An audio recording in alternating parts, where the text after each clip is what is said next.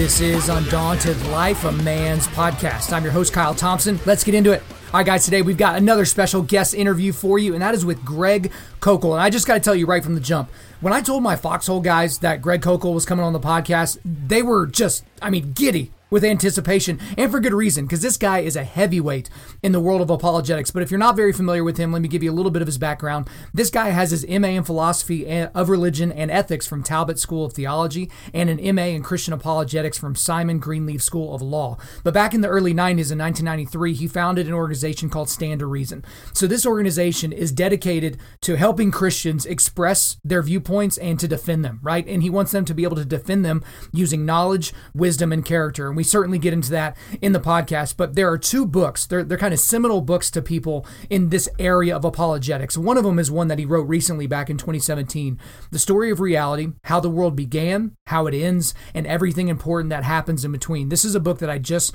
read recently. It's a fantastic book, and we certainly get into that in the podcast. But the big reason why I was turned on to the work of Greg Koukl is the book Tactics. And that book just celebrated its 10-year anniversary. It was written back in 2009. It's called Tactics, A Game Plan for Discussing Your Christian Convictions. And guys, a lot of apologetics books are more descriptive apologetics. They kind of give you answers to certain questions and things like that, and they're fantastic books.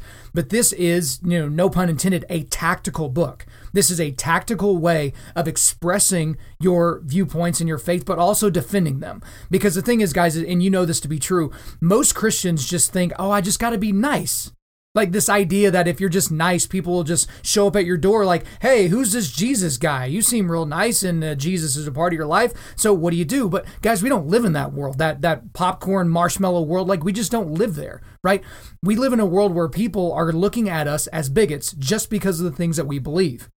But the thing about it is, and one thing that Greg Koukl does a tremendous job of, is he teaches Christians to be on the offensive, but not to be a jerk.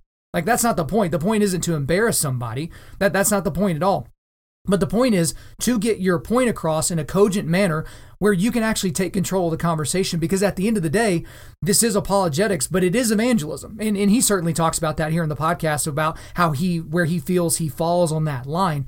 But guys, just listen to this podcast closely, and there's going to be a lot of sections that you need to go back. Just, go back 15 seconds, go back 30 seconds, because you just need to hear how these thoughts coalesce in his brain and how they come out of his mouth. Because the thing about it is, most of us Christians get really, really scared when we get challenged. We're like, oh yeah, I'm a Christian. And then someone gives you one thing, one sentence, or one kind of sound bite that they heard from their favorite Democratic politician or something like that. And then you just crumble. You just melt.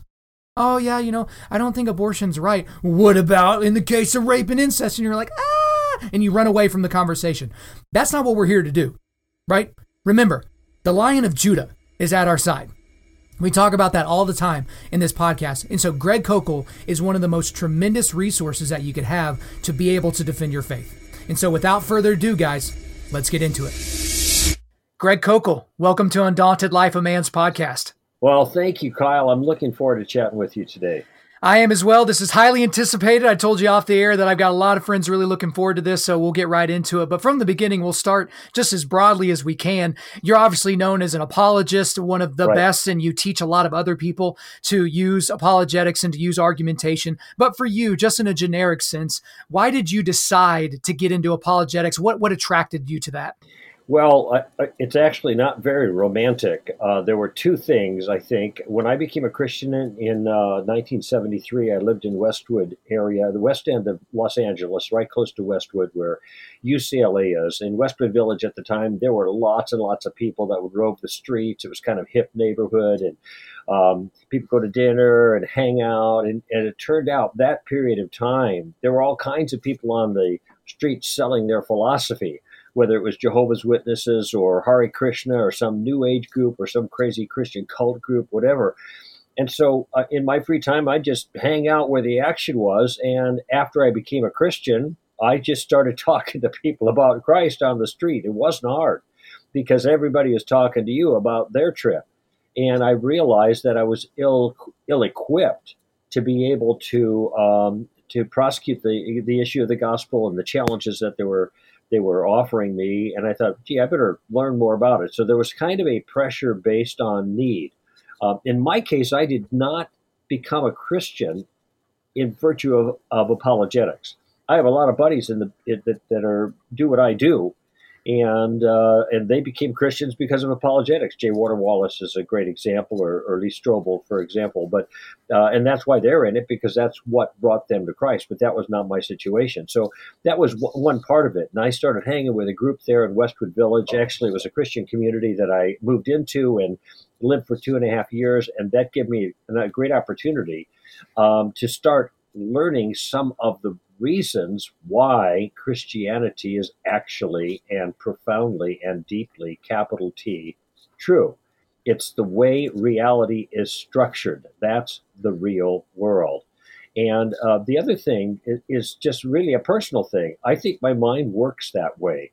There's a lot of people that just are more affective, Kyle. They're just kind of into the touchy-feely. Right. And I could be, look, I in certain circumstances, I could be really emotional, okay? And, just to be totally transparent, I cry at a lot of movies.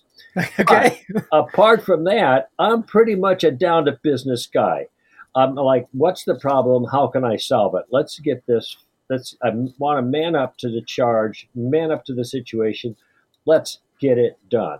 And what's the best way to get it done? And if you got some other ideas about how to get it done, let's look at it. No, that's not going to work. And here's why it's not going to work.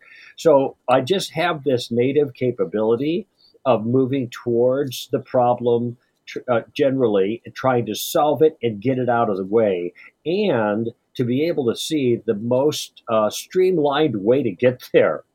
And I feel like that's a lot what I do in my writing and in my speaking. Is I learn from the smart guys. We translate, we take the good stuff, and then we try to throw the ball so people can catch it. But we try to trim off the edges a lot, so we don't. There's not a lot of confusing stuff in there. We try to get right to the point. We lay it out really clearly, so it's very easy to follow. It seems to me, at least. And now, some of the stuff is more complex, of course, and it's not as easy to follow as more simple things, but we make it as easy as possible given the topic.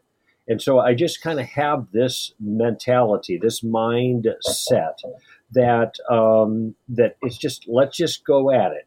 Let's take care of it. Let's figure it out. What's the lay of the land? How do we maneuver here? How do we get the job done? Apologetics really appeals to me in that way. Absolutely. And I think you and I are going to get along just fine because we process things a lot the same way. And so the good thing about what you've done in terms of apologetics is you're not just someone that values it, you're someone that puts it into practice. And before we get into a couple of the books that you've written to help people with that, back in the early 90s, you founded Stand to Reason, which is an organization that essentially promises 3 steps to confident and attractive Christianity. And those 3 in order are: number 1, or maybe not in any particular order, number 1, knowledge, know what you believe; number 2, wisdom, learn the best approach; and third is character, become a model to others. So why did you choose those 3 things as opposed to anything else? Yeah, well, it's an interesting question, and the reason I think people have a mistaken view about how some of these things that they look around them and see, like, these are pretty big, these are cool, these are really making a difference. Wow.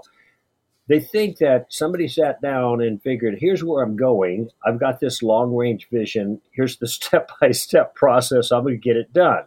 But that isn't the way it happens. I heard a funny quote the other day. Mike Tyson said, everybody has a plan until you get punched in the face. Sure. Yep. And Eisenhower said something about D-Day. You got all your strategy out there, but the minute you land on the beach, everything changes because you're now in the midst of the conflict. And so in my case, though, there was a motivation to be more effective with the capabilities that I had. Okay. It was, what is it that I do best? And this is my whole view of decision-making and the will of God. I think it's a biblical view. You look at your gifts. You don't poke around listening for a voice or a nudge or something like that, trying to figure out what's God hinting at me to do. I don't think God hints in that sense. And that's not a biblical method anyway. So I looked at what can I do well? And it turns out what I did well was communicate. in one way or another. And I hadn't written anything really at that point, a little bit, but not much. But I was getting started, and I had been doing some speaking. And so I decided I want to make the best use of my gifts and so focus. And so that's why we started Stand to Reason.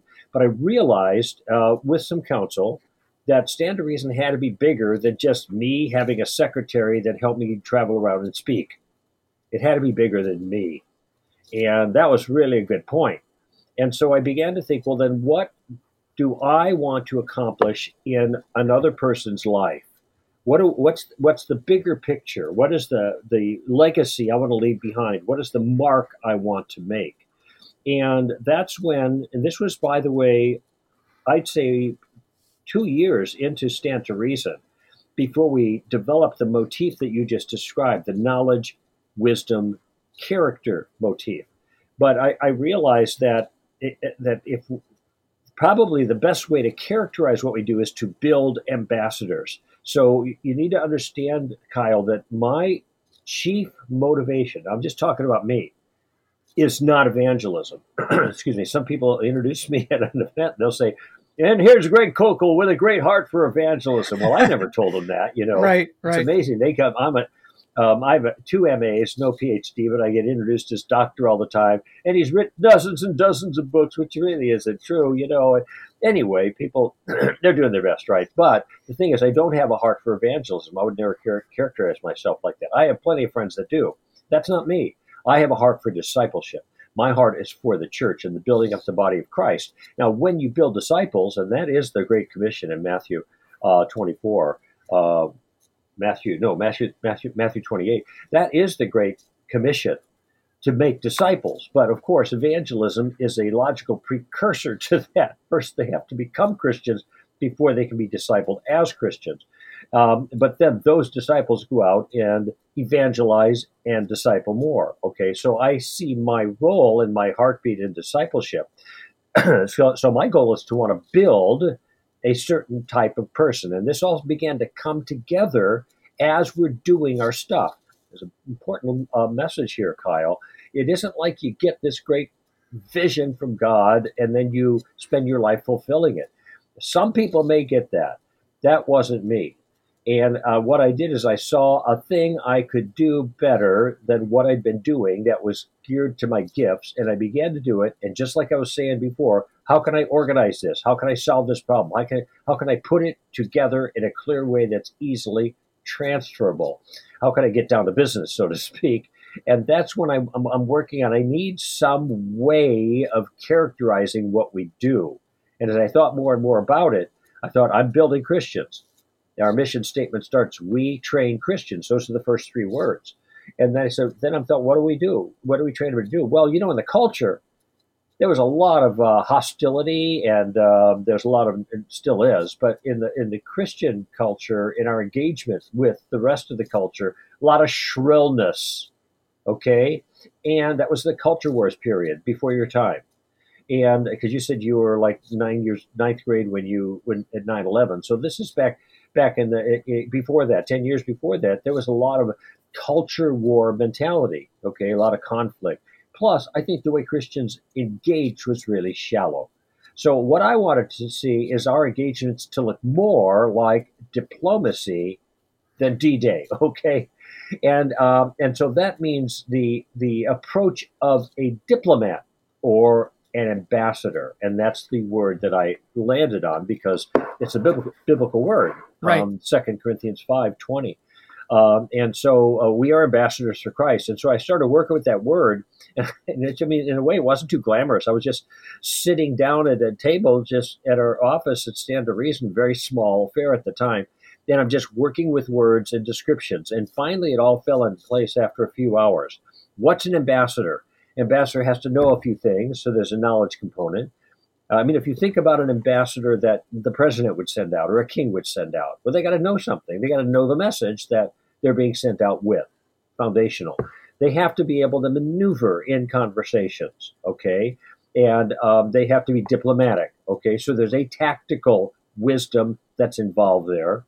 And then finally, if they're if they're jerks while they're doing it, this is Right. really going to undermine the enterprise. So character is a significant factor in the whole enterprise. Absolutely. And I think one of the outgrowths of that was obviously the book Tactics. And so for those of our listeners, Tactics, it's a game plan for discussing your Christian convictions. That is on our list of 100 books every modern Christian man should read. My guys at my foxhole just finished reading that not too long ago, and it just celebrated its 10th anniversary. So congratulations on the 10th anniversary of that. And you Thanks celebrated it. Yeah, you celebrated it by releasing a new version with a bunch more content. But this is a tactical, obviously, apologetics book, whereas a lot of apologetics books tend to be a little bit more descriptive, I would say, descriptive apologetics books. But can you give us an idea as to, why you wrote more of a tactical approach and maybe anything that you've added to the new edition in light of what's been going on the last 10 years? Sure. Kyle, the big thing is, let me just try to think of this in military terms, because I like military metaphors because I think they're really appropriate to what we do, as long as they don't they convey an understanding, but not an attitude of engagement. All right. So, like I said, we want it more like diplomacy than D-Day. Right. However, when you have a military goal to accomplish, you have to not just know what that goal is, but you have to have, excuse me, a sense of the lay of the land. You need intel, and you have to have a plan of attack. You have to know what you're going to do. So, I just watched Band of Brothers again the other day, and how they, in that famous scene on D-Day, they took out those 88s at Briarcourt Manor, and it's a magnificent tactical enterprise, because here they are, they're totally outgunned, but they have a small band, and they have it figured out. They work out the details of how they're going to execute, and then they did the job. And it was amazing what they accomplished. If you've seen the movie or read the book, it's just amazing. But this is what Christians don't have, Kyle. They don't have a plan. Right. They may have a 3 steps to God kind of thing, but that's in my opinion, it's the wrong kind of plan. That is a helpful plan of explaining the gospel. Okay, great. This is how you kind of explain the gospel. Very good in that. But explaining the gospel is a very small part of the process. That is going to surprise some people. But think about it. Before there can be any harvest, there always has to be a season of gardening, right? Right. You got to have a lot of gardening before you can harvest the fruit. And in the same way, a 3 steps thing, like steps to peace with God, or 4 spiritual laws, in that case 4, those are good for the end game. That's when you're mopping things up, so to speak. You're harvesting there. But that's not gardening stuff. And we need to do gardening all the time, and especially nowadays, a lot more preparation, gardening, working the field before you finally can, back to military stuff, breach the wall, break through the barriers, finish the job. Those 3 or 4 step things are finishing the job. They are getting to the finish line. And so this is where a lot of apologetic conferences were missing something, I thought, Kyle. And what they were missing was a bridge from the content to the conversation, or a bridge from the scholarship to the relationship. And that's what the tactical game plan provides. How do you get all of that information into play? Now, by the way, if you recall from our just earlier discussion about being an ambassador, this is dealing with the second part of being an ambassador. You get the knowledge. Okay, now how do you get it in play? How do you maneuver?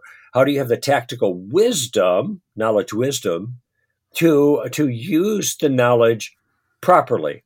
And so what I constructed then is an actual game plan, and it's a 3-step game plan. It's not complicated, but it has turned out to be an unbelievably effective way of maneuvering in conversations, not getting to the, closing the deal. This is not about hitting home runs.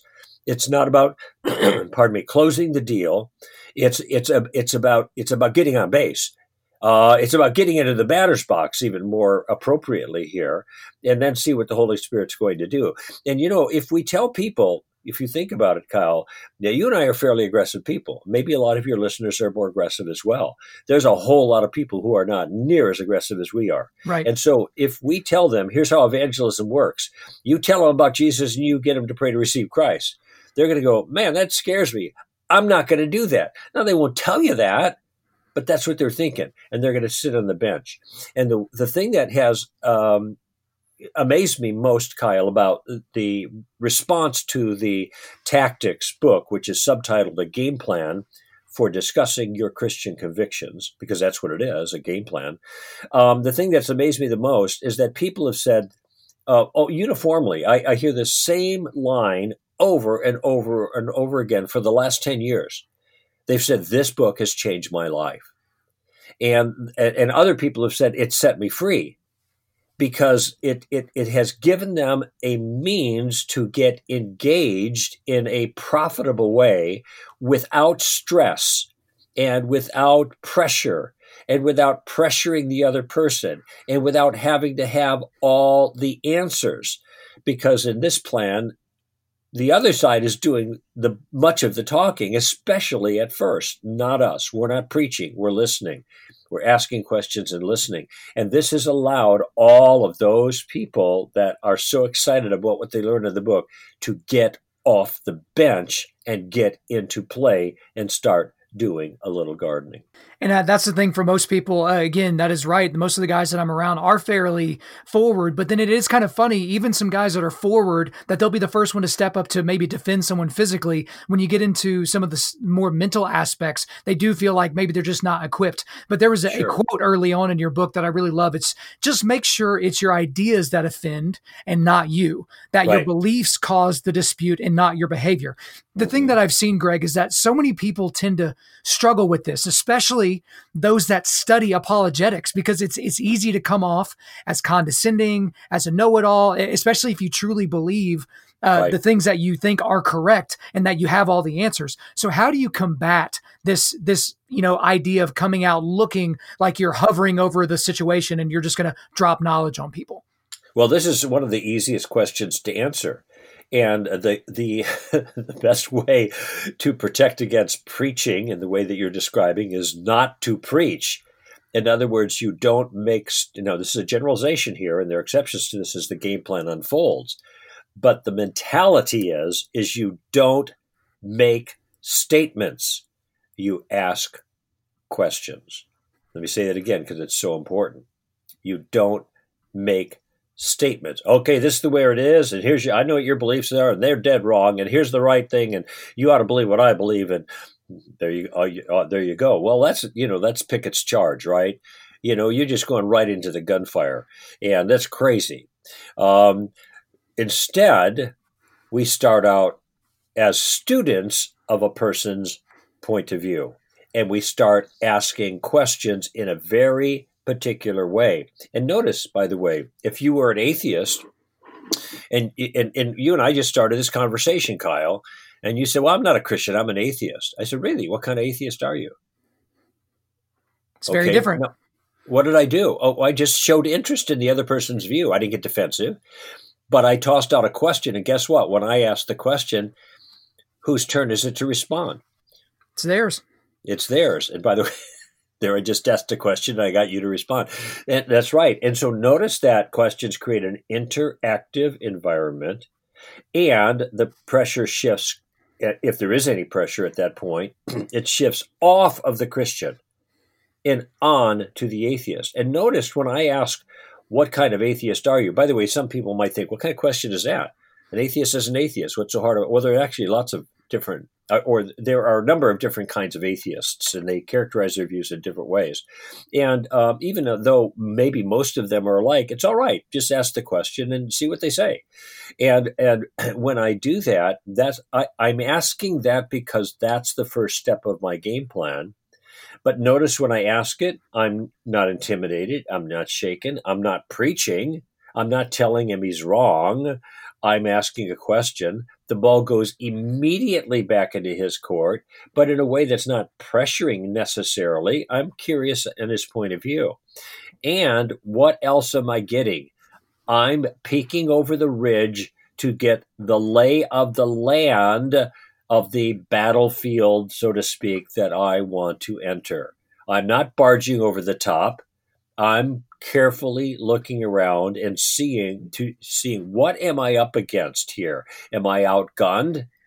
Do I need reinforcements? Do I need to wait a little bit? I can't. Those are important questions to ask, but most people don't ask that. They just kind of blunder forward, and that's a good way to get yourself killed in an engagement in the military. And the same thing true here.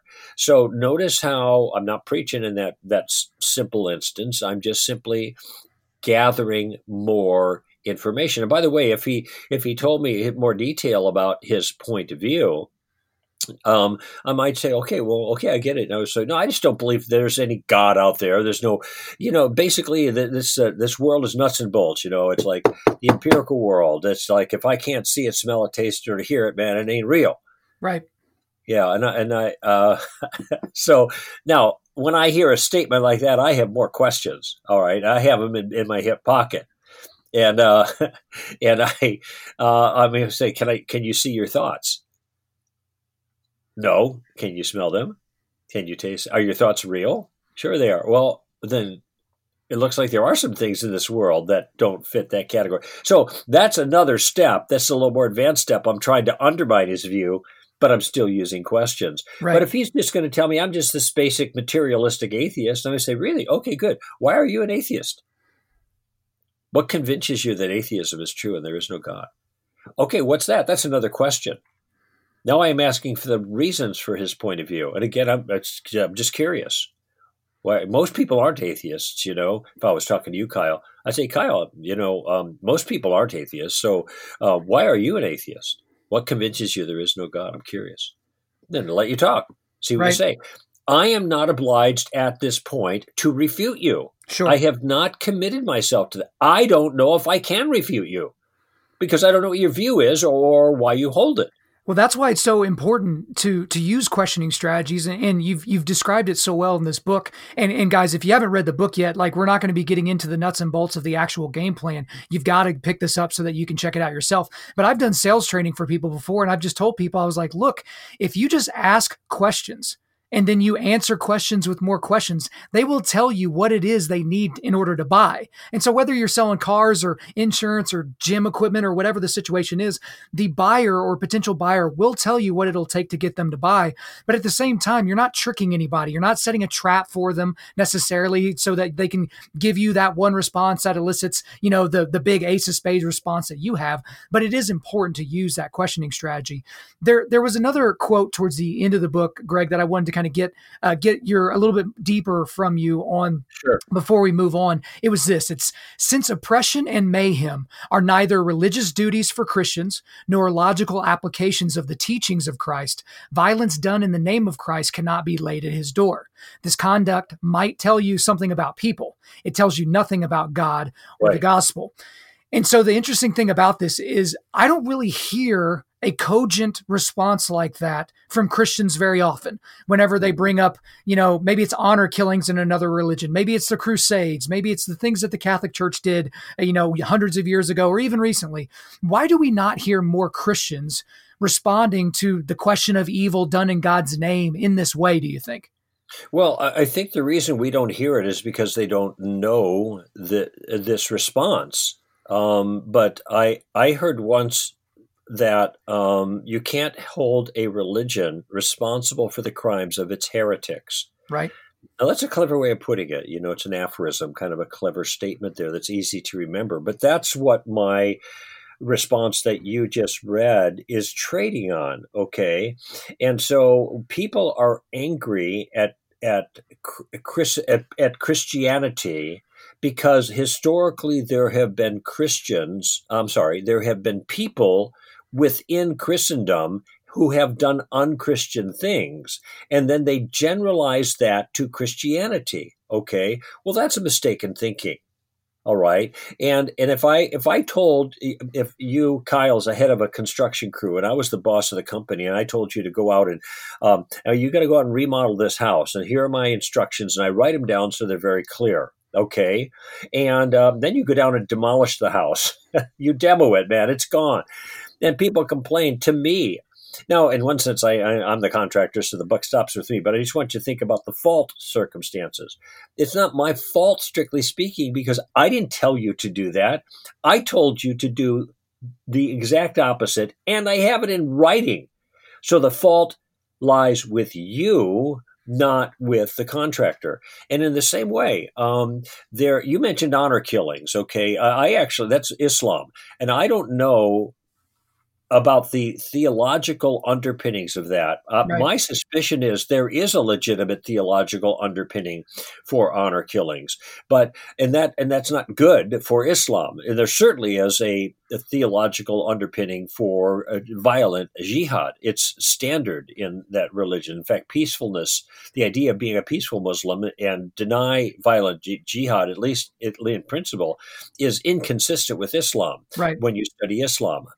So there, I think there's a legitimate beef. But when people look at things like the Crusades and the Inquisitions and all kinds of stuff like that, which it's interesting, you got to go back, 500 years to find serious marks against Christians of that sort. Long memories people have. But in any event, but then I think the issue can be raised, just like you read it from the book.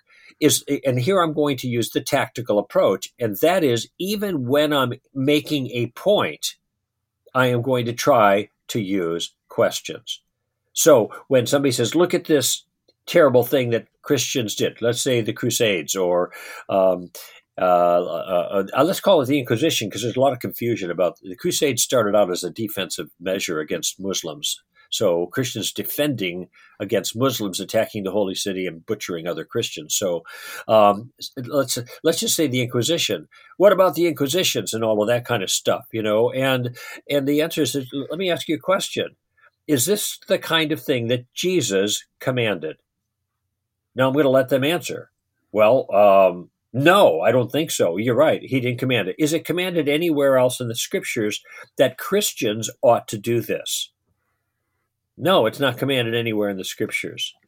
Well, they might say, well, Old Testament, they did this kind of thing. Well, wait a minute. I'm not talking about the Old Testament. It's a totally different circumstance. We're talking about Christianity, right? Yeah. Okay, so I'm talking about Christianity. That's New Testament stuff. By the way, I'm making a little bit of an artificial distinction here for the sake of this particular illustration, because the Testaments do mold together in a very significant way. But for the purposes of this conversation, what matters is what Christians have done based on the dictates of Christianity. So that limits us to the New Testament, makes my job easier. Do you know any place in the New Testament where this kind of behavior is commanded? Well, no, I can't think. Okay, so it's not a teaching of Jesus, right? No. It's not taught in the New Testament, no. So that when people who call themselves Christians do this kind of thing, are they really, truly representing Christianity or not? Well, no, they're not. Notice, by the way, Kyle, everything I've done so far was pretty much a question, but I had a plan in my mind. That's how I know the direction to go with these questions on this issue. But notice how I'm bringing that person into the conversation. And then I'll finally say, well, if what they did wasn't commanded by Jesus, and therefore it wasn't taught in the New Testament, and therefore is not consistent with Christianity, why are you holding this crime against Christianity? Right. And instead of those people who are acting inconsistent with Christianity. Now that's closing the deal. I'm closing the loop there, but I'm closing it with a question. I want him to button it up. Well, yeah, I get your point. Okay, that's a good point. And if I were being really wanted to take another step, I said, okay, with this understanding, and thank you for seeing that. I'm glad you saw that. By the way, I'm role playing with you now again, Kyle. I'm glad you saw that. Okay, great. Now, can I have your word about something? What's that? That you won't bring this objection up anymore against Christianity because you understand it's not fair. And then see what they say. That's what you want to do. Some of these people get a good answer, and then in the next conversation, they're bringing the same nonsense up again. Right. This is not honorable for them to do that. And so sometimes this question is helpful. Well, it's not honorable and it's also intellectually dishonest, but most people don't like to operate with any type of intellectual honesty meter. They don't like to be above a certain amount. And that's the thing is guys, for those of you listening that have not read this book, you've got to go pick up this book, because you actually have in that book, you've got a lot of kind of back and forth that you actually had. You actually start out the book with a gal that you were in the checkout line, and she was wearing, she was a Wiccan, and kind of your interaction with her. Right, and it gives right. you the tools in your tool belt, and it gives you, extra bullets for your gun in order to be able to use these conversations. And so, guys, it is a must read. You've got to pick that book up. But another book that you read, or that you wrote years and years after the Tactics book, is a much different book. It's very different from Tactics. It's called The Story of Reality: How the World Began, How It Ends, and Everything Important That Happens in Between. And so, I guess just briefly, in your own words, can you just give us a very brief synopsis of the book? And then I want to kind of dig into a couple of the concepts that came forth from that book. Yeah, I'd be glad to. And you're right; it is a very different kind of book. In fact, it's interesting because, given our knowledge, wisdom, character, motif, the first book we just talked about falls in the wisdom area. Knowledge is an accurately informed mind. Wisdom is an artful method, and character is an attractive manner. Tactics is wisdom, an effective method. But this book, The Story of Reality, is a book about knowledge. And if we are going to defend Christianity, we better know what Christianity is. You'd be amazed, Kyle, about how little people understand about Christianity. And when I say Christianity here, I don't just mean, in a certain sense, the teachings of Jesus, or the gospel in its simple form, or the teachings of Jesus, which are broader, because both the gospel and the teachings of Jesus are embedded in a larger understanding of what the world is like. And that's called, by the way, a worldview. And it's interesting that the gospel, as Francis Schaeffer used to say, did not start with Jesus loves you. It starts, curiously, the Gospel of John goes all the way back to the beginning. In the beginning was the Word, and the Word was with God, and the Word was God. He was in the beginning with God, and all things came into being through him, and apart from him, nothing came into being that has come into being. Now, this one called the Word, we learn a few verses later, is Jesus, became a man in Jesus. But notice how John is taking the life of Jesus and placing it in the context of the entire story. He's the one who started all out in the beginning. And so what I wanted to do with The Story of Reality, the book, which the subtitle is How the World Began, How It Ends, and everything important that happens in between. The reason that I wrote the book is I wanted to give followers of Christ and also tire kickers a broader perspective. I wanted them to see that what Christianity is, in fact, is a picture of the world. It's to use maybe another metaphor, it is a map of the way reality is. It's a claim about the world that fits the world the way it really is. And this is why I call it the story of reality, because so many people are given, even Christians, to relativizing religious views. Oh, well, that's your faith. That's your belief. And they treat religion like a fantasy that makes us feel better. Like Marx said, religion is the opiate of the people. Well, that's the way a lot of people think about it. And this is also the way a lot of Christians approach it. But one thing that I learned from Francis Schaeffer early on in the 70s, as I read his material and when he was still alive, is that Christianity is true truth. It's the real McCoy. It's capital T truth. It is not just our truth. It is just like gravity is not just our truth. Gravity describes the way the world is. And listen, if you don't believe in gravity, you're not going to just float away. Right, sure. It's still there doing its job. And the same thing is if you reject God and he's real, he's not going away. You may not believe in him, but he's still there. And so what I try to do in this book is lay out that story starting from the beginning, and it follows 5 main topics, which are the plot line of the story. And those topics are in basically one word: God, man, Jesus, cross, and resurrection. And here I mean final resurrection to reward and judgment. So you got the beginning and the end, then you have the important things in between. So we learn something about who God is and what his world is like, and that's the world we live in. We learn something important about man, that he's both beautiful, but he's broken. And because he's broken, he's guilty, because the brokenness is moral and he caused it. So he is guilty, and that's why he's been banished, and he's in trouble, and he's messed up the whole world. That's why there's a problem of evil. And when you think about it, our whole story is about the problem of evil. And then God initiates a rescue plan. And what's key in our story is that man doesn't rescue himself. He can't do that. Every other story, man rescues himself. In this story, God rescues man by becoming a human being himself in the person of Jesus.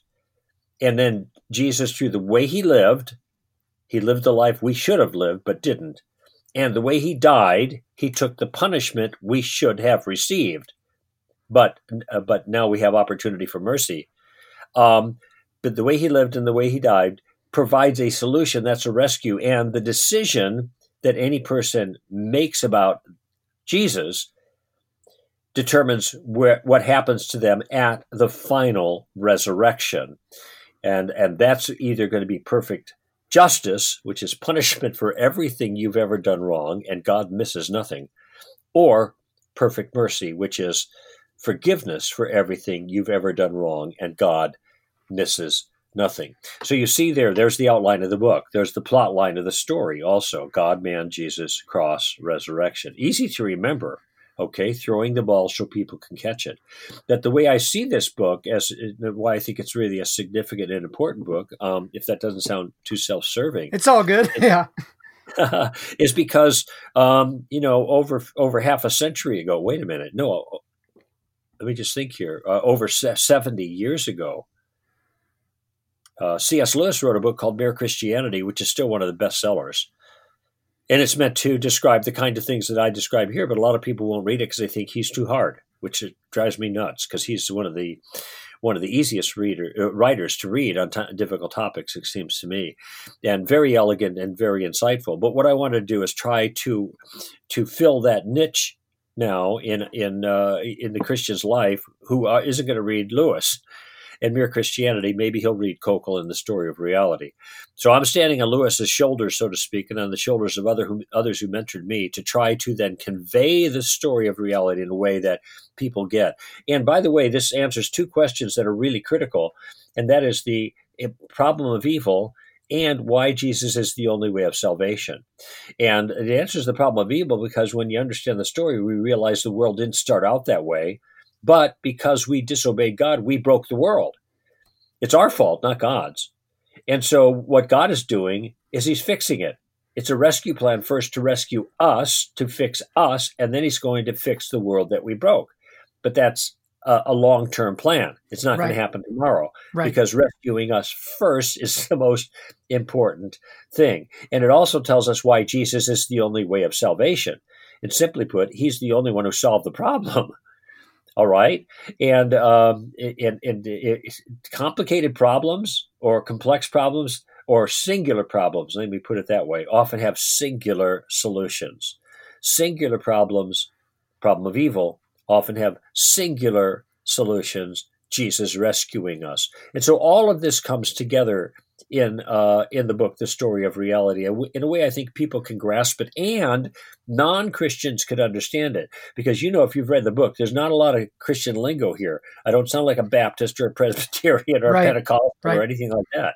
I try to sound like a thoughtful person who's reflecting on issues that really matter. Well, and that's the thing that I loved about the book after I finished it. I just read it here recently, is that it is very weighty while at the same time being very accessible. And guys, there's so much that we could go into in this book, but we've got limited time and more things to cover. But there is one section that is probably my favorite section of the book, because I almost feel like you were screaming it as you were writing it, because I love this section so much. So I want to read the quote here. It's this: There is a saying that has been helpful in some ways, but I think it is misleading in this regard.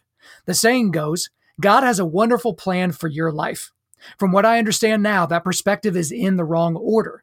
The story is not so much about God's plan for your life as it is about your life for God's plan. Let that sink in. God's purposes are central, not yours. Once you are completely clear of this fact, many things are going to change for you. And so, Greg, my question to you is this. We live in such a me-centric world. There's so many mega church pastors, and I'm not picking on them necessarily, except I kind of am, that have sold millions and millions of books by making people feel the focus that God has on them as opposed to focus they should have on God and his plan. Why should we look at that in the opposite manner? Why should we look at it in the manner that you laid out in the book? Well, it's not just the books, too, but if you go to virtually any church service that is meant to appeal to the young or to the youth or tries to be hip, and there's a lot of churches like that. If you listen to the songs are way weighted on singing about ourselves. And they're in first person, not plural. It's not we are singing to God. It's I am singing this song. Okay, remember Jesus said when you pray, say our Father. So we're corporate in the church, right? But we're singing individually, not corporately. That's one concern. That's similar to what you're talking about. And also it's reporting our own feelings. It's all about how we feel, or maybe how we want to feel, and that's why we're singing the songs about feelings, so that we can start feeling this way. And the songs are anthropocentric; they're centered on man, rather than theocentric or Christocentric. So that's another symptom here. It's not universal, but there is certainly this trend. And everybody listening here who goes to church, I guarantee, if you think about it, you'll see it this Sunday when you listen to your church service online, hopefully, because most people can't gather together. Then what you're going to do is not right now at least, but what you're going to do is you're going to hear this quality of the songs, and it might be the first time you actually noticed it. The reason I put this in, and it's at the beginning of the book, that towards the beginning, it's under the God section, because I make the point that our story starts with God. In the beginning, God. Why does the story start with him? It's because the story is about him. The story is not about us. And that's the lead-in to the citation that you just read. And some might recognize a portion of that as a part of a tract that Campus Crusade uses, and I have used in the past many times. I had it memorized, and I used it for evangelism, and it was helpful for evangelism 50 years ago. And it was probably maybe for some people nowadays, but times have changed quite a bit. But it starts out, the 4 spiritual laws, with this law. God loves you and has a wonderful plan for your life. Now, I understand the reason they start that way, because there is a sense in which it's true, and certainly God does love them, but you're starting with something positive. It's not like God hates you and has a hell of a plan for your life, so there's a plus there. But what has happened, I think, is as that idea seeped in a little deeper to people, the tail begins wagging the dog. We start thinking that the story of reality is about us and getting our needs met now, and having our best life now, to cite a title of a popular book from a teacher who has this kind of focus. And that's not what the book is about. The book is not about us. It's not about us getting our needs met. It's not about us feeling good. It's not about us going where we want to go. It's not about us getting a wonderful plan fulfilled in our life, in the sense that most people think of wonderful personal plans nowadays. Does God have a wonderful plan? Yes, he does. But that plan, by the way, is going to include a lot of hardship and difficulty and suffering, because that is the plan God uses to make us into someone, the people that are wonderful, to inherit eternity as wonderful people. The wonderfulness is not to be largely experienced in this life. And this is absolutely crystal clear when you read through the story. And particularly the New Testament, the promises that are made to God's people are promises of difficulty and hardship and suffering. And so then when this happens to people who are followers of Christ, and they are thinking that the story is about them, they get all confused, and then they wonder what happened. Where did God go? Right. What happened to my wonderful life? And they are misunderstanding the concept of wonderful life here. By the way, I'm not faulting Campus Crusade or what's called Cru now. I think they're great people and have done great work. I'm just simply saying that this a statement that is true, it can be misunderstood in a way that gets people confused about the way things work. And so that's why I said it's not really about God's wonderful plan for our lives as much as it is about our lives for God's wonderful plan. And that means that my needs and my concerns and my plans are secondary to God's purposes in the world. And by the way, we are all going to learn that sooner or later.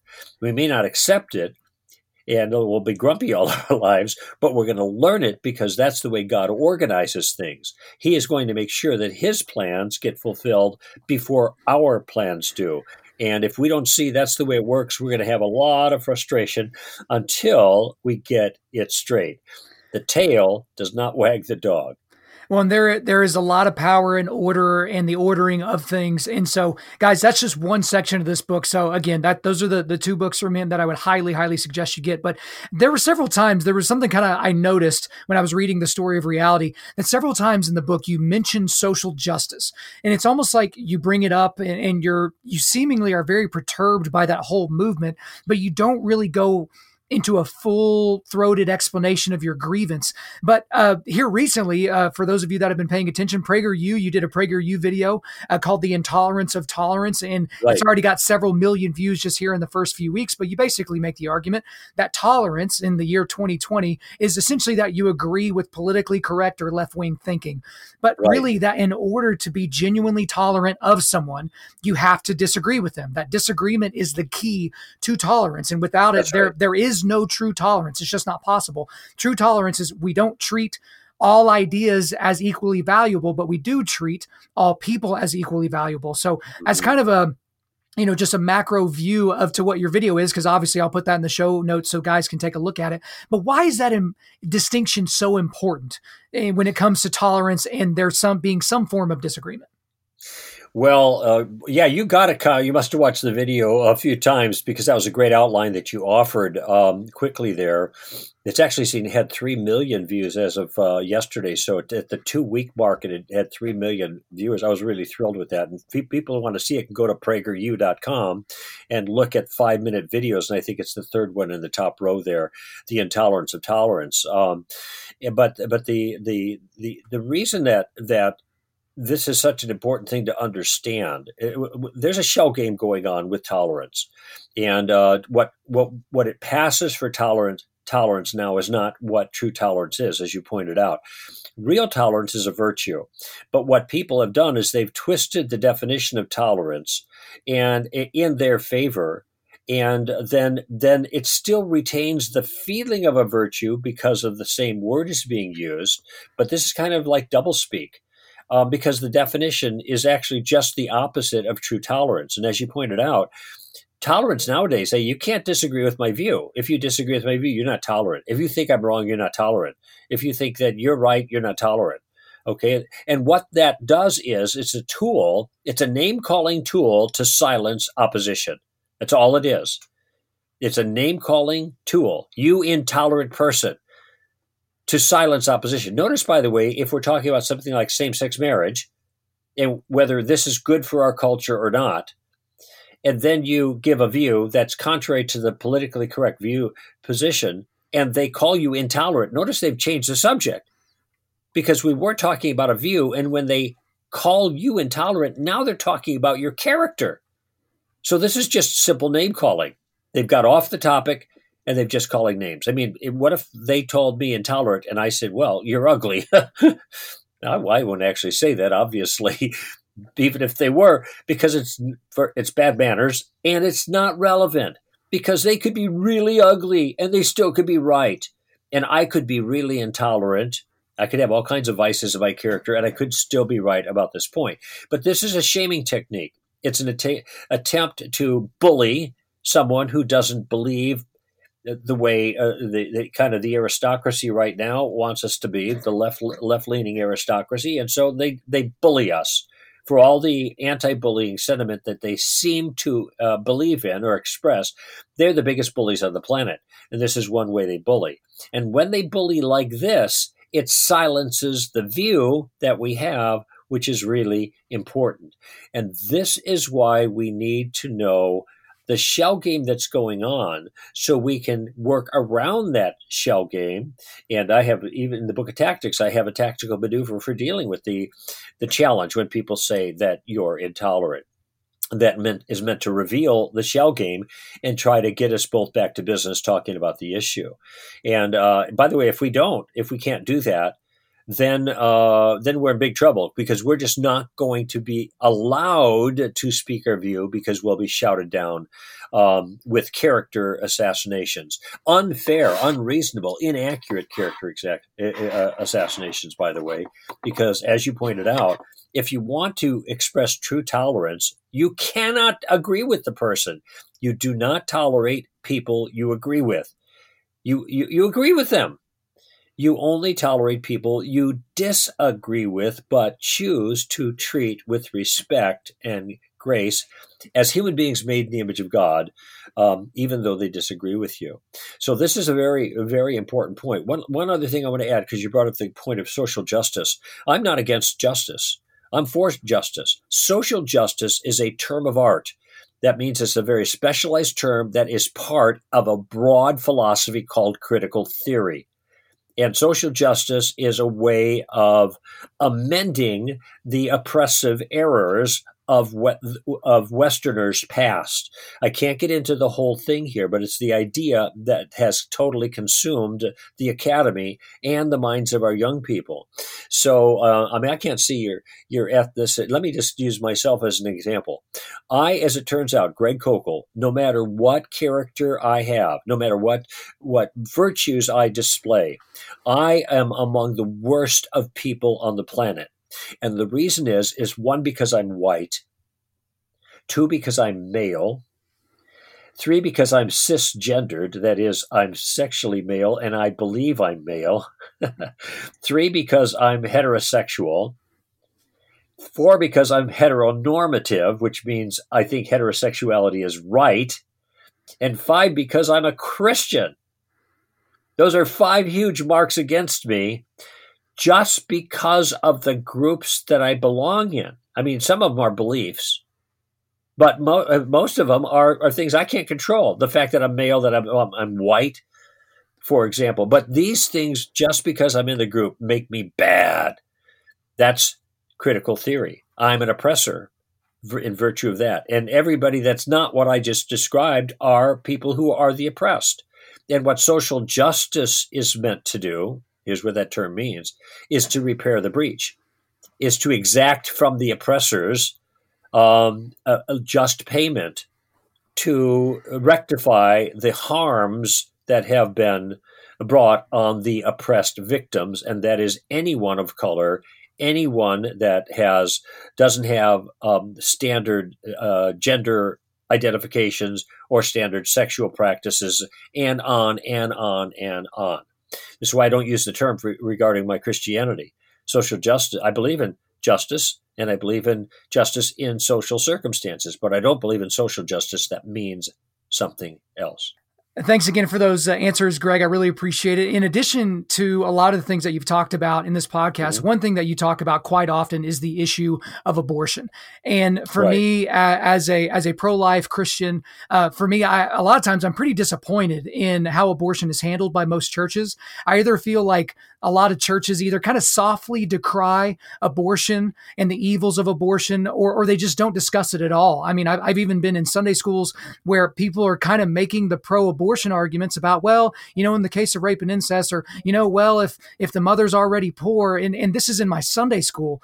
For you, I guess I would ask, I'll just combine these two questions. I was going to ask you, what are some of the most common pro-life one of the most common pro-abortion or pro-choice arguments that you get, and kind of how do you deal with them? And then I want to know, what is the best argument that you've ever heard from a pro-abortion person, and how did you deal with that as well?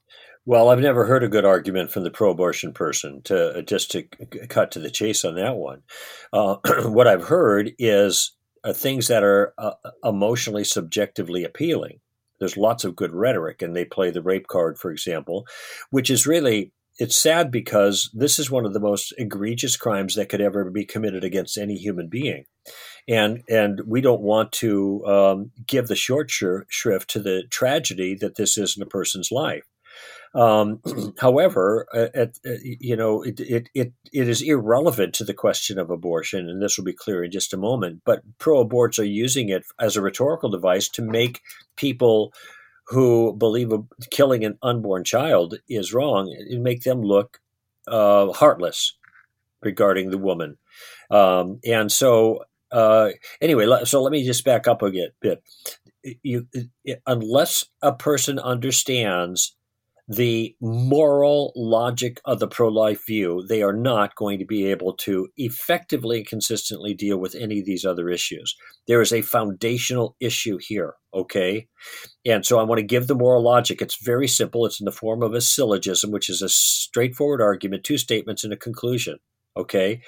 And this is the logic that a lot of Christians don't clearly understand, which is why they fall into these other errors. And here's the way that argument goes. It's wrong to take the life of an innocent human being. Okay. Now we can think of generalizations like if, there's friendly fire in a war. I mean, you did it, but you didn't try to, and that's what happens in circumstances like that, blah, blah, blah. But generally speaking, this is a truism. We can rely on this. Certainly it's wrong to take the life of an innocent human being for the reasons that people have abortions. Because they're poor, because it interferes with their career, or blah blah blah blah. We know the things. Okay, so that's the first line. And most people agree with that. And you could ask them, do you think it's wrong to take the life of an innocent human being? Generally speaking, we can't just kill people at will. Yes, of course. That's I agree with that. Fine. Second premise: abortion takes the life of an innocent human being. Nobody knows when life begins. Wait a minute. Is it moving? Is it growing? Rather, not moving. Is it growing? Yes. Well, then it's alive. The QED, that's the end of it. If it's growing, it's alive, period. It's not a stalagmite or a stalactite that's growing for those kinds of reasons. It's growing because it's biologically alive. Now we know it's alive. Okay. What is it? That's the key question. It's mom's body. No, it's not mom's body. You ever watch CSI? You look at the genetics. It's not mom's body. It's someone else. Right. Doesn't have the same genes as mom. All right. It maybe have sexual organs of a male. Mom's not a male. Mom's a female. Okay. So, obviously it's not mom. It's inside mom, but it's not mom. Okay. And well, what is it then? Well, the genetics show what it is. It's a human being. That's the fingerprint. That's the signature. It's got a human signature. So we know there's no contest. This is just basic embryology. Scientifically, this is not contested. The unborn is an innocent human being. Okay. Notice I'm not using person language. That's very misleading. Stick with the human being language. The reason is I don't think human beings are valuable because they're human, because they're persons. They have this additional quality called personhood. They're valuable because they're humans, period. Okay, so if it's wrong to take the life of an innocent human being, and abortion takes the life of an innocent human being, both factual statements, one an ethical statement that people agree with, the second one a biological, scientific statement that's accurate, well, then abortion is wrong. That's the conclusion. It follows of necessity. That's our argument. Okay, now if we get this into our mind, the objections fall on either side of those the premises. And I kind of quickly answered a few objections about whether it's alive and whether it's a human being and stuff like that. No, there they are. That's just science. You look closely at it. Well, maybe it's not wrong to kill an innocent human being. Maybe it's wrong to kill an innocent human person. So they're going to go back to the first premise. And so I'm going to ask a question. Okay, so it's okay to kill human beings who are not persons. Yeah, that's it. Okay, what's the difference? That's my question. What's the difference? What do you mean? What's the difference between a human being and a person? Oh, I don't know. Well, wait a minute. Right. You don't know? You just told me it's okay to kill human beings who are not persons. But you don't know what the difference is? Maybe I should kill you. Maybe you're not one of those persons. Maybe you're in the way in the middle of the sidewalk for me, and I don't like that. And you're not a person, so I can kill you. No, but I am a person. Really? What makes you a person? Oh, then people are going to come up with all kinds of lists, but the lists are arbitrary. So there's my quick analysis. And by the way, when people try to raise even Christians, well, what about rape and incest? So then I ask them this question: why do you think I think abortion is wrong? Well, you think it kills an innocent human being. I said, right, it does. Okay. So in the cases of rape and incest, would abortion still kill an innocent human being? Well, yeah. Okay, well then why would it be justified to kill that innocent baby because the baby was conceived under questionable circumstances? Right, it's the same. It's the exact same. Yeah. So, oh, well, they're poor. Okay. If a woman is poor, can she kill her 2-year-old? Well, no, of course not. Well, then why could she kill her unborn child at a different age in a little different location? Why does age and location make a difference? So these are the kinds of questions I'm asking because I understand how this problem works, because we have training on it at Stand to Reason. Notice how I've got the idea, I've got a plan in my mind, and then I'm employing the plan, also using questions when dealing with the issue. Well, and that's such an important distinction, is using questioning, because that goes back to what we talked about earlier with tactics. Right. I recorded Absolutely. A podcast a while back called Answering 17 Pro-Choice Arguments. And the thing about that is every single one of the arguments, I gave the listener questions that they could ask in response as a for instance. Well, what about in the case of rape or incest? A good kind of direct question is, should a child be given the death penalty for the sins of its father? Right? Like nobody would agree with that. Like if my dad goes and knocks over a liquor store and kills the guy in the process, I don't go to jail. I don't get the death penalty. Like that's not any one of those things. But when you have questions that get you deeper into the conversation, but also when you ask a question, the listener has to reckon with their own ideology. And if their ideology is faulty, it'll become very apparent. And again, if they have any intellectual honesty inside of them, they're going to have to reckon with that directly.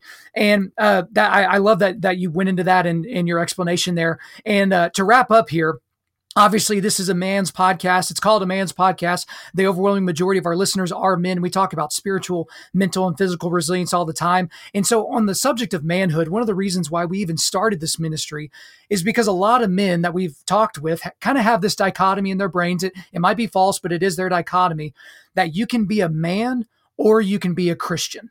And they go into these churches and they see the softness of Christ's followers. They see the softness of the pastors and the worship ministers. They just seem like really soft guys. The pastor just can't even bring themselves to talk about the Lion of Judah. They just run to the Lamb of God and they only want to talk about the Lamb of God. So from your perspective, as we wrap up here, last question of the day, what is the state of masculinity in the modern day church? And what would you say to those men that might have that dichotomy in their brain that is, maybe a stumbling block for them discovering Jesus?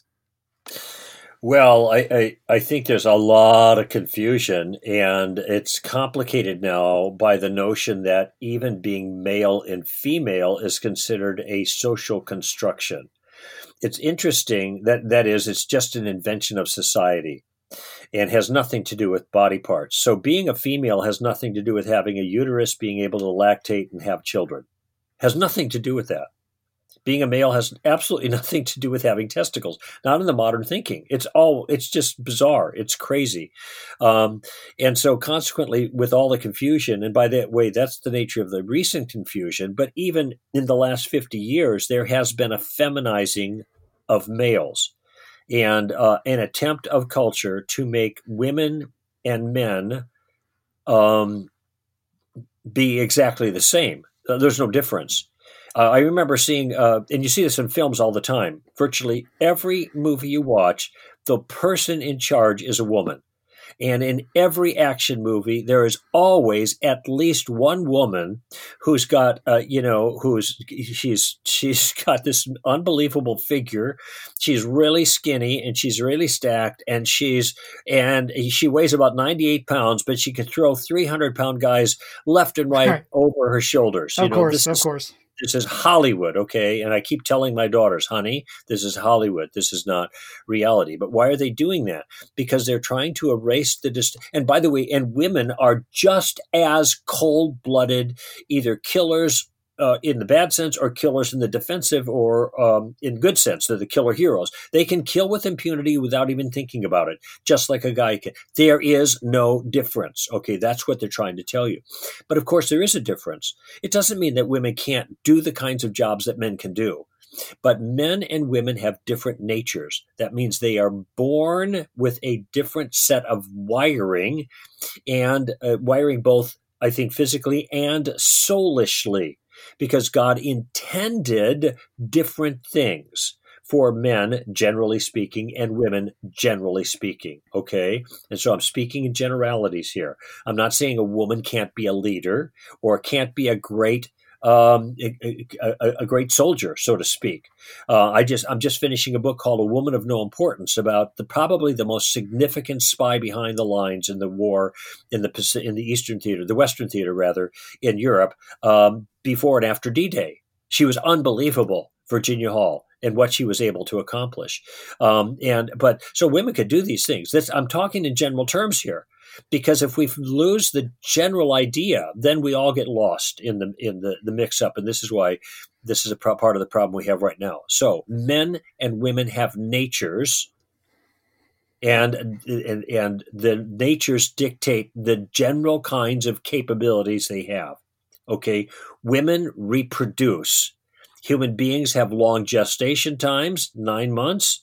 And we have a long time before the offspring become adults, 13 to 14 years in terms of biology, twice that long according to sociology, right? Okay, and so that means women who bear the children and who nurse and care have to have the capability to do that and give their time to that.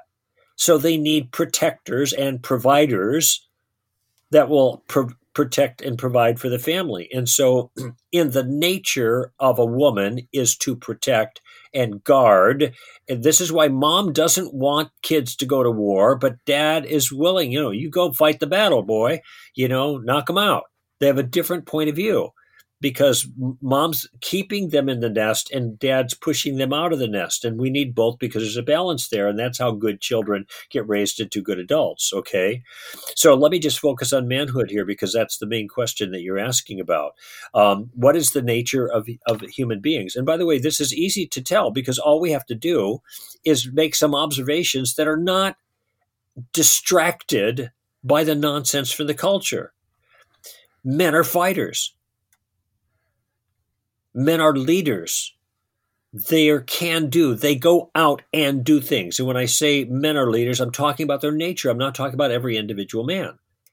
Some men abrogate that. They're overly feminized, okay? And they don't take the lead when they ought to be taking the lead. And instead, the woman takes the lead in their home. Creates an inappropriate imbalance, in my view, okay? But just to finish this list, which I wrote down very quickly when you were asking the question, we are fighters and we are leaders. We are problem solvers and we are providers. We are fighters, we're leaders, we're problem solvers, and we're providers in no particular order. Okay? Men go to battle. Doesn't mean women can't fight, but it's the man's job to protect the home. The man goes out while the woman protects the brood. Okay? The man brings stuff back to provide for the brood. Okay? When there are big problems, they both can solve problems, but the man is, I think, more capable, more in a position to address those things and lead the family. Okay? Somebody's got to lead. I mean, egalitarianism in any circumstance, whether it's families or governments or jobs, businesses or military, everybody's the same. Nothing gets done. Somebody's got to make the final decision about things. Hopefully they do so in a benevolent and wise way, and that's one liability of leadership. But the thing is, there's no other choice, or else nothing gets done. So I think what God has done is designed men to be leaders, to be problem solvers, to be providers, and to be fighters. Fighters in the best sense of the word. Not fighting against the innocent, but fighting against the threats. And that's what keeps the family safe. And every single one of these things are being attacked right now, one way or another in our culture. And what that means is, Kyle, is that men are then less capable to lead, to provide, to solve problems, and to fight when necessary.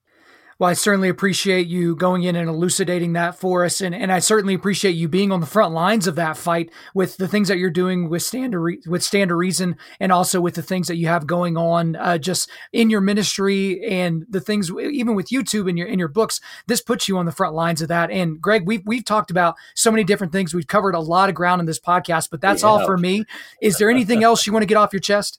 Well, only to say that if they'd like to go to Stand to Reason's website, it's str.org, str.org, Stand to Reason, str.org. And you did such a good job, Kyle, with the interview that I think we covered just about all of the really important bases, and then some. Nobody's ever asked me about manhood before, so I'm glad that you asked that, and I got a chance to give people a piece of my mind on that. Well, I appreciate you giving us your answers, and I'm pretty sure we've solved all the world's problems up to this point. But Greg Koukl, thanks for coming on Undaunted Life of Man's podcast. You're so welcome, Kyle. All right, guys, thanks so much for listening all the way through. Man, that was such a great interview to be a part of. I really hope that you enjoyed it. But before we let you guys go, we are going to do a quick resilience boost. As you know by now, we are a men's ministry, and our mission is cultivating manly resilience. Specifically, we do that by providing content like this podcast that forges spiritual, mental, and physical toughness. So I'm going to run down the links that I've got for you. I've got the link to the Stand to Reason website. I've got the link to the 2 books that we talked about, Tactics and The Story of Reality. We've also got a bunch of different videos. So we talked about that PragerU video, The Intolerance of Tolerance. I got that for you here. We've also got a bunch of just random ones. There's one of him just discussing, it's kind of a longer interview about tactics. There's a video of him basically destroying Deepak Chopra on live television, which was amazing. There's some other ones, The Question That Stops Christians in Their Tracks, Greg Koukl versus Pro-Choice Caller, which is a fantastic way to show you how to deal with a lot of people that are on the pro-abortion side of things. But then I've also got a link to his Facebook, his Twitter account, and the Stand to Reason YouTube channel. Thank you for listening to the podcast. I really do appreciate it. If you would, please subscribe on Apple Podcasts, iTunes, Spotify, Google Podcasts, or Stitcher, and refer your friends to listen and share this on social media. Guys, if we deserve a 5-star review, please go ahead and leave us a quick 5-star review and a few sentences letting us know why you like the content. I'm currently booking speaking engagements for the remainder of 2020 and into the beginning of 2021. So if you want me to come speak to your team on your podcast at your men's event, just hit me up, info@undaunted.life. Again, that's info@undaunted.life. The website is www.undaunted.life. You can follow us on Instagram and Twitter @UndauntedLife or Facebook.com/UndauntedLife. Check out our free devotionals on the YouVersion Bible app. Just search Undaunted Life under plans. And as always, we want to thank the band August Burns Red for allowing us to use their entire music library for our content. The intro-outro track on this podcast is their song Defender, which is off their latest record entitled Guardians. The links are in the description. I'm your host, Kyle Thompson. Remember, keep cultivating manly resilience. Keep forging spiritual, mental, and physical toughness. Keep seeking the Lion of Judah.